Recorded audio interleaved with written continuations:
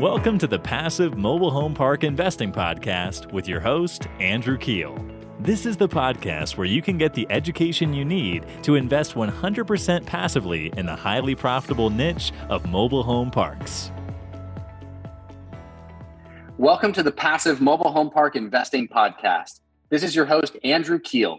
And today we have an amazing guest in Mr. Ryan Murdoch from Open Door Capital. Before we dive in, I want to ask you a real quick favor. Would you mind taking an extra 30 seconds and heading over to iTunes to rate this podcast with 5 stars? This helps us get more listeners, and it means the absolute world to me. So thanks for making my day with that review of the show. All right, let's dive in. Ryan spent 10 years in the semiconductor manufacturing industry before transitioning to real estate investing and property management in 2007. Since then, he has steadily acquired a solid portfolio of multifamily rental properties. He has extensive management experience in many facets of real estate, including retail, office, multifamily, HOA, and especially our favorite mobile home parks, including nationwide consulting and turnaround projects. As a co-founder of Open Door Capital, Ryan played a critical role in early operations and assembling some of the experienced team they have today. He continues to provide value through an ongoing advisory role and targeted projects. In his spare time, he's an avid scuba diver and adventure seeker from his home base in Maui, Hawaii. Ryan, we are excited to welcome you to the show. Hey, good morning, Andrew. Thanks for having me on. I really appreciate it. Yeah, it's afternoon my time, dude. Oh, sorry. Hawaii time must be morning, right? Yeah, I'm always behind the curve. Awesome. Well, maybe you could start out. I'm excited to hear your story and how you got into manufactured housing communities. The experience of multifamily started with a management company that I'd started probably 2007, 2008. I was buying some small multifamily stuff, kind of started my own property management company as a complement to that. Also was a real estate broker for 10 or 12 years. But I found that as I was expanding my management business, there was a real need for mobile home park management. There were a lot of mobile home parks in my area. Nobody was managing them well. I really didn't have any relevant experience, but took on a couple of small parks here and there and steadily grew the number of parks that I was managing and the size of them just through just a lot of trial and error, as much as I hate to admit it early on, but got some pretty good systems in place and was certainly doing it better than anybody else in the area. So it really just grew from there.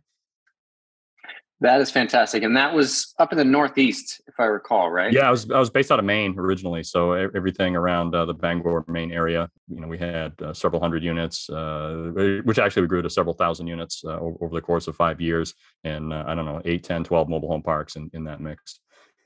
Wow. That is fantastic. And maybe you could tell us a little bit about Open Door Capital, what you're working on now.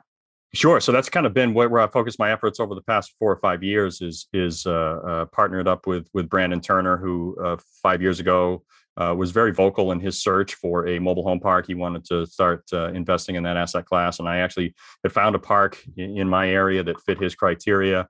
Sent it over to him, and long story short, we ended up partnering on that, and that was my first real equity piece of any mobile home park. I'd owned other properties, obviously, and managed other mobile home parks, but that was our first foray into actually buying one. And I think we bought that right around January of 2018. We owned that for about a year. It was a real value add project. It was a smaller park, but heavy value add, real heavy lift. But it worked well. I was kind of the boots on the ground, did a lot of infill and some improvements, and we sold that park just after 2 years for really strong return. I think we paid just around $1 million for it and sold it for like $1.8 million. And all the improvements and everything were done out of the cash flow of the park.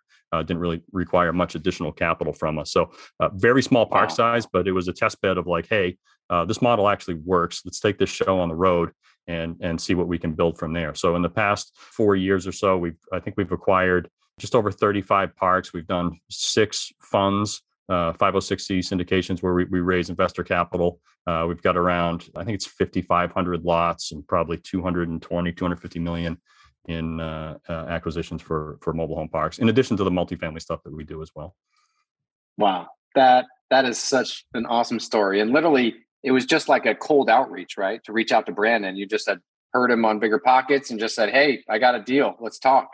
Yeah, and I've told the story a million times, but that was very much outside of my normal comfort zone, is to like reach out and communicate with other human beings, especially over a deal that I thought was kind of a Hail Mary. Like, there's no way he's going to want this, but just goes to show, get out of your comfort zone and do those uncomfortable things, make those connections, continue to network, and big things can happen from it. Big things for sure. Let me ask you this: what do you think is the toughest hurdle for most operators in mobile home park ownership? I think there's this perception that mobile home parks are very easy to manage. You hear about, hey, the tenants own their own homes, they're in charge of all their own maintenance and repairs. It's really easy to manage these things, which is the goal, and where some parks can certainly get to, and that's what we strive for on all of our acquisitions. But I don't know about you, but I've never had one start out that way. They're always some sort of train wreck taking over, especially if you're targeting value add stuff that requires infill, or maybe it's been a mismanaged park, or, that kind of thing, which is where a lot of the opportunity lies to make a lot of money, but they are very management intensive, or can be. I think we have some excellent systems in place. We have some amazing people that do the hands-on management. We're vertically integrated on the mobile home park side. So we do everything in-house, but man, it's a lot of work, and people get into it just thinking they're going to do it, quote unquote, passively as a part-time gig. A lot of them are in for a rude awakening on just how much work it can take. Yeah, I totally agree. That's the number one thing I would say as well, is the management is not passive. It is very active. You have to be hands-on with it, or it'll run away with you. Like we try to visit all of our mobile home parks every quarter, and within that 3-month span, you could show up and there's appliances on the roads and hiding behind homes and things like that. And we do drive-through videos every month, but it's just the stuff you don't see from the drive-by that adds up, and it can get out of hand real fast. So for sure. Yeah. It's a real slippery slope if you're not right on top of it. Totally. Yeah. So I know you've done a lot of value add parks. What would you say is the hardest value add component in mobile home parks, and why? I think recently it's just been sourcing homes. So our target park is generally 60 to 70% occupied. So, say on a 100-lot park, we have to infill 20, 30, sometimes a few more lots. And, pre-COVID, I think it was easier to source mobile homes, whether it be used or new. Certainly since COVID and supply chain issues, the new ones, the waiting list is a lot longer for those. You might previously be on a 6-month lead time, and recently it's been 12 to 24-month lead time. We found some avenues to try to skip to the front of that line a little bit, but that's certainly been a challenge. And then, of course, as mobile home parks in general have become more popular, even sourcing used homes has been more of a challenge. Everybody wants to do it now. So, we're scrubbing, wholesale lists. We're, keeping our eyes on all the Facebook marketplaces local to our parks and nationwide. So we're certainly getting it done, but it's been a little more of a challenge for the infill piece over the past couple of years.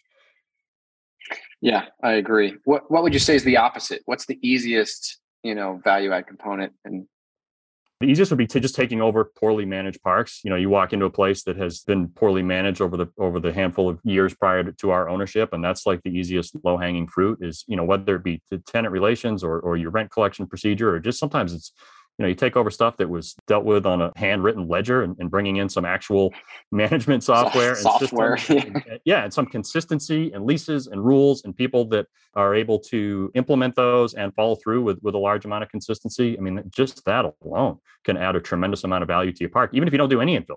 Just go in and clean up the management efficiencies. And again, it's a ton of work, but we have great people and great systems, and that's the easy, right from day one, we can start turning that stuff around. Yeah, I think that's one thing about mobile home parks as an asset class. Having so many mom and pop owned, parks, there is a lot of meat on the bone. So that's really good that you guys have those systems down and can improve those.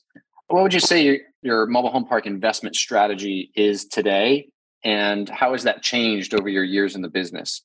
I think we're definitely targeting larger and higher caliber parks. I mean, we still want and need that value add component for it to make sense, but I'm seeing definitely an improvement in the overall quality of the parks we're buying. If you look back to our first fund versus we're about to kick off, I think, our 7th fund, and we've already got some things in the pipeline for that. And it's just a higher quality of park, and there's probably a few different reasons for that. I mean, certainly we're much more established these days in the eyes of the brokers. And as you know, it's a very small broker community that deals with these larger parks nationwide. So I think we're getting a closer look early on at some of these things before they're shopped widely or certainly publicly marketed. So we're getting an opportunity to bid on some of those right out of the chute. Our management has gotten a lot better. Our margins on that are slimmer, so we're able to maybe buy at a little higher price. We're getting better debt terms with some lenders that we've got established relationships with. So certainly going after higher quality parks with slightly higher purchase price, but the projections on those are good, and the management should be a little easier because they're not quite as heavy of a lift. Just to repeat some of those things you said, because I think a lot of people know that the bigger firms go after these larger, better quality parks, but they don't really know why, like how it makes sense, right? And I think some of the things you said is, hey, the management should be easier, right? Because you should be able to pay an on-site manager more, and that's part of it. You should get better debt terms, right? Because you're able to get more capital out, and typically banks, want that. They want those higher loan amount deals, and then because your management systems are better, your expense ratios on the management are probably a little bit lower, so you're able to kind of pay up. Where other groups that don't have the scale and they don't have the team and the management fee side of things, they probably couldn't afford to do that. Yep, certainly. And now that we have as many parks as we do, and that continues to grow, just proximity to other parks will pique our interest or allow us to maybe pay a hair more for a park if we've got another one or two right down the street. So we can share sometimes managers. And if not, then definitely share some of the efficiencies by tapping into systems and the maintenance guys and the rehab crews and all the systems we have in place in one specific geographic area. Certainly makes it much more appealing to go after something else that's very nearby. Yeah, I totally agree. I mean, just having all of those contractors that you've worked with before to be able to start brand new, versus starting from scratch somewhere brand new is such a big deal. Maybe you could tell us a little bit about the management company. Like, what does that look like? How many team members is there? What type of divisions do you have? Do you have like regional managers that are like in parts of the country? Or because I think you guys are fairly spread out, right? You guys don't target like one specific area. No, we're really spread out. I mean, we prefer kind of the Southeast Sunbelt stuff, but we have parks everywhere from Florida to Alaska and everywhere in between. So certainly all the parks, of course, have on-site managers. And as we all know, their skill level varies. Usually it's pretty basic in what they're able to do, but we've got some great people there. All of those on-site park managers are overseen by regional managers. Who are the bulk of them are based kind of out of the Atlanta area, but we have certainly regional managers all over the country. A lot of people are working remote, never have seen the inside of our office, and we're fine with that. And all of those are overseen by our VP of property management. So we're Open Door Capital. We've got a completely separate. It's Open Management, which is the property management arm. It runs as its own freestanding company. Obviously, we're sharing resources across Open Door Capital and Open Management, but that's a freestanding entity. It is nice that since we do manage all of our own stuff, our property management company doesn't necessarily need to run at a profit, as would if you're owning parks all over the country and you've got to hire third-party management. Number one, you might not be able to find anybody. That was certainly a decision we had to make early on. It's not like buying tires where you can just go to the store and pull them off the shelf and they're the same as everywhere else. Sometimes you might find a great deal on a great property, but there is just not any viable management options there. So no better way to ruin a good property than to put a bad property manager in there. So that's why we built this out. But our property management company really, if it runs at a break even, we're okay with that because our goal obviously is to increase the value of the properties themselves. So it's not like we have to run that property management company at a significant profit. As long as it's break even, it covers the overhead, we're good, which makes us a little more competitive when we're offering on stuff because our property management definitely costs us a little less than it would if we were going out for a third party management company. Yeah, no, that's awesome. Yeah, we do the same thing. Where do you feel is the best opportunity or strategy right now in the marketplace for mobile home parks and mobile home park investing? Yeah, it's a strange environment out there right now. I mean, I don't know what you've seen, but we're seeing things retraded a lot. We've always kind of prided ourselves on both the mobile home park side and the multifamily side of like we don't retrade. We're not there to bait and switch, and the brokers certainly don't like it. It just wastes everybody's time. But in this environment, both on the buying side and trying to sell things, there's been a lot of retrading going on from people, not just us, but other operators that wouldn't necessarily retrade that really have to, whether it's their debt chain terms are changing, uncertainty in the market. There's a lot of different factors right now, but I think still just the ability to get it done. And if on the couple things that we have had to retrade, like there's been really solid reasoning behind it, and we're still able to close. So we've certainly seen a lot of deals just fall out of market. Like they just can't or won't get it done. So the brokers are bringing them to us saying, we know you guys can make it happen. And I think there's a lot of opportunity there where other buyers just can't push things across the finish line for one reason or another, and we're able to pounce on those and take them. And of course, the deal still needs to make sense for us, but there's a lot of people that have sensible deals, very conservative underwriting, very promising deals that they just can't get it done. So we definitely seen some opportunity there. Yeah, we had a deal just a couple of months ago fall out of contract because the financing changed like at the last minute. Luckily, our escrow money hadn't gone hard yet, but the bank came to us and said, "Hey, from the loan committee, we're going to have to change your terms to this." And I was like, okay, this doesn't work anymore. So it's interesting times for sure with what rates are doing. Maybe you could touch on that a little bit. What do you think the economy is going to look like in the next 18 to 24 months? And how do you think mobile home parks will fare, given all of that? Yeah. I mean, if I had a crystal ball, I'd be making a lot more money than I do now. So, I mean, anything is possible. I can tell you that what we've seen and what we're doing is we're going in with our underwriting and our debt terms a lot more conservatively than we would have a couple of years ago. And I know everybody says they're conservative on their underwriting, but if we're getting bridge debt on any of our properties now, we're certainly buying rate caps. I think years ago we would have been willing to roll the dice and not do that. We're going in much lower leverage, even on a property that maybe we could have gotten 75 or 80% LTV right out of the gate. We're not doing that anymore. We're targeting that kind of 60 to 65% LTV. It just gives us a lot more options. I mean, certainly we hope that even if rates continue to climb, that they will creep back down again by the time we're ready to exit or refi. But if it's not, just going in much lower leverage just gives us more flexibility when it does come time to refinance or sell.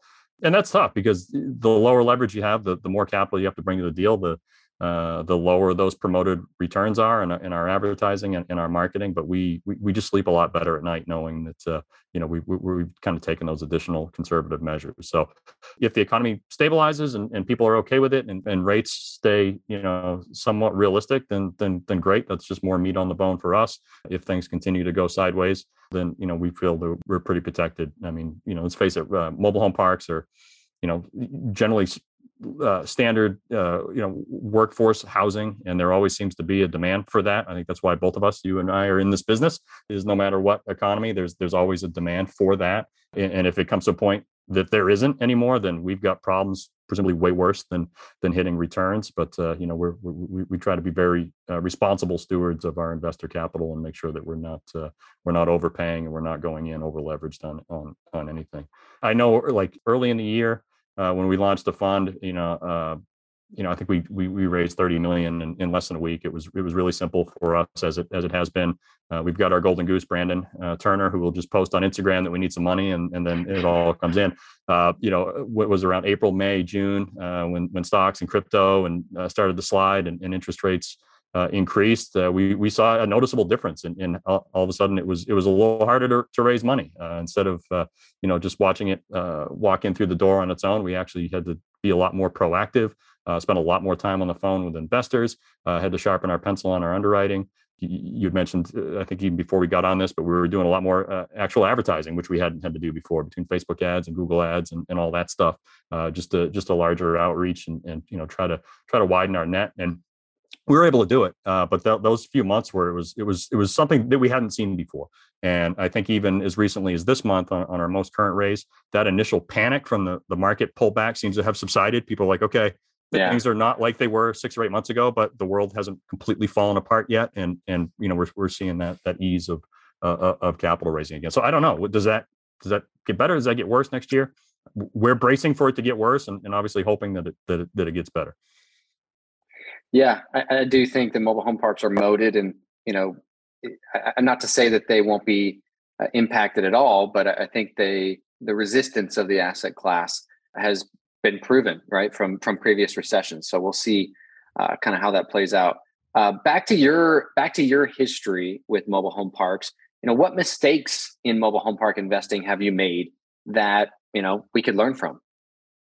Yeah, I think it's the one that, like, if I go back to even my early days of just managing other properties and either being in charge of the management or kind of helping the owners do it, is just like under budgeting for CapEx stuff. And I think in any asset class that'll bite you, right? And that's probably a very common mistake. But between infill and surprises and failed infrastructure, if you haven't done adequate due diligence, like, you got to put in whatever you think it's going to be, and then a significant buffer on top of that, because I've seen parks go very bad very quick, just because they were undercapitalized. Thought that they would hit the ground running and didn't, and that's again why I think we tend to be very conservative on our reserve capital, and again that negatively affects investor returns. So it's a delicate balance, but we want to make sure that we do not get blindsided with anything, and we do a ton of due diligence up front. And I'm always thankful that I had started and learned these lessons on the smaller properties years ago, because those mistakes are generally survivable when the dollar amounts are small. Yeah, but you get caught up in over your head on a $10 or $20 million property, and those mistakes get a lot more costly. So good to bang your head and stub your toes early on the cheaper stuff, so that by the time you're on the bigger stage, you're older and wiser. I certainly am. That is a great tip. This is a question I ask all the operators that come on the show, and it's our the listeners' favorite question. What are the most important things that passive investors, we're talking LPs, need to look out for when investing into mobile home parks? There's a lot of answers to that, but I would give the same advice for any sponsor, whether it's mobile home park, multifamily, self storage, whatever. Is you really got to put a lot of focus on the team, on the operators. I mean, you can second guess somebody's underwriting all day long till you're blue in the face, but ultimately you need to rely on your team. You're giving your money to people who will have complete control of it. I mean, it's generally a very illiquid investment for on the LP side.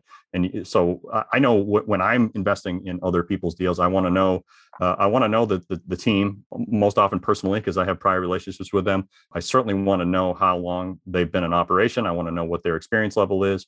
There's some great operators out there, but I've been seeing some stuff, especially recently, that you look at the returns or whatever the goal is, and you're like, man, these are crazy great returns, and then you dig in a little bit and realize that it's those operators' first deals, and they've underwritten rent growth to be on par with what we've seen for the past 3 or 4 years, and a bunch of other stuff that the red flags just immediately start going up. So definitely I want to know about the team. I want to know about the experience, the track record. I always like to know how much the GPs are throwing in of their own money right alongside the LPs in LP shares. And I know we personally, as general partners, invest in all of our deals on the LP side. Not all operators do it. And because they don't, doesn't necessarily mean it's a bad thing. But I feel a lot more comfortable when I know that the GPs have significant skin in the game. So they've got a lot at stake, both from the GP side. And then if the thing goes bad, like, they stand to lose probably a lot more money than I do as the investor that invested my capital. So great insights there. You brought up one thing about rent growth numbers, and I wanted to ask, what is the appropriate or customary amount you feel comfortable raising rents year 1, 2? Sometimes what looks good on a spreadsheet doesn't play out well in real life. So, I mean, there are some operators, and Andrew, if you're one of them, I apologize, but go in there and just double rents on day one, because it makes your numbers look great. And I don't want to end up in the newspaper. Yeah, that's exactly it. That's one of the huge points is, I mean, we do try to maintain some level of humanity, and these are actual people. A lot of them have been long-term residents, and maybe the previous owner hasn't kept up nearly like they could or should have with gradual rent increases. So we've certainly acquired some deals where on paper justifiable to all the comps in the area. We can go in and and double the rent on day one, and we're still under market. But we don't want to displace and ruin people's lives, both from the humanitarian aspect, and if you double their rent and they can't afford that, maybe half your park's going to be empty within 6 months. So that's no good. And then certainly the bad press that goes along with that. Like, we don't want to end up on the 6 o'clock news. Nobody does for those reasons. So obviously we take it each market at a time, and the overall situation of how low the rents are. But we really try not to go up any more than $50-$75 a year on rent. Sometimes it's less than that. Sometimes it might be 35 in the first year, and then 25 each year after. But we try to be very, very sensitive to the overall situation. I mean, we're running a business. Obviously, we are. Costs for everybody are going to the roof on everything. So your project needs to be viable, but we try not to push the envelope and hurt anybody any more than we have to. Yeah, same here. And it's crazy because apartment rents just keep climbing, right? And there's no like remorse there, right? But on the mobile home park side of things, there is this stigma around raising rents to market. So yeah, certainly. But if we have a vacancy or infill a vacant lot, I mean, that one's fair game, right? You can set your price at whatever you want for a new incoming tenant, but we certainly try to be sensitive to those existing residents. What does the perfect mobile home park look like in your eyes, and why? One that we just sold for like 10 times what we paid for it would be great. No, okay. I mean, we have a pretty standard buy box. I mean, that 100 lots or larger, we want public water, public sewer. We don't want to deal with any private utilities.